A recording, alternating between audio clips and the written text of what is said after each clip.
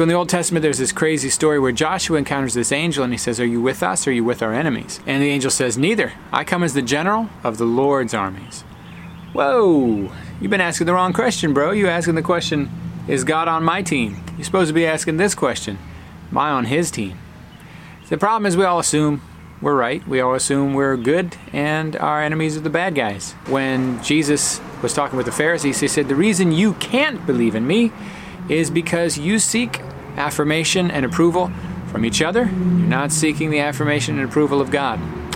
In other words, because your heart's seeking the wrong thing, your brains are arranging the data the wrong way. Your mind rationalizes what your heart has chosen, which means your allegiances matter. We all assume, again, that we're right. Abraham Lincoln said, in the contest of two parties that both think God is on their side, one must be, and both may be, wrong.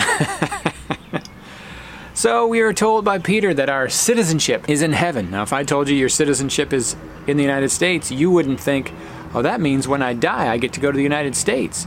And you shouldn't think that Peter's saying your citizenship in heaven means when you die, you go to heaven. You will, but the point is that you're to live as a citizen of heaven, meaning the culture, the values, the blessings of that citizenship are supposed to be how you live. Paul says that we fight, but we don't fight with the weapons of this world. The weapons of our warfare are spiritual, and they're not carnal.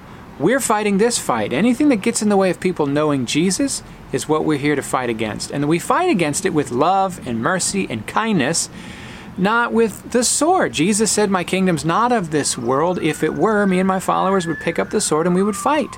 Instead, you can see I'm right here in front of you, and I'm laying down my life to die for you. That's fascinating. It looks to me like we think our kingdom must be of this world, since political power seems to be what we're all about.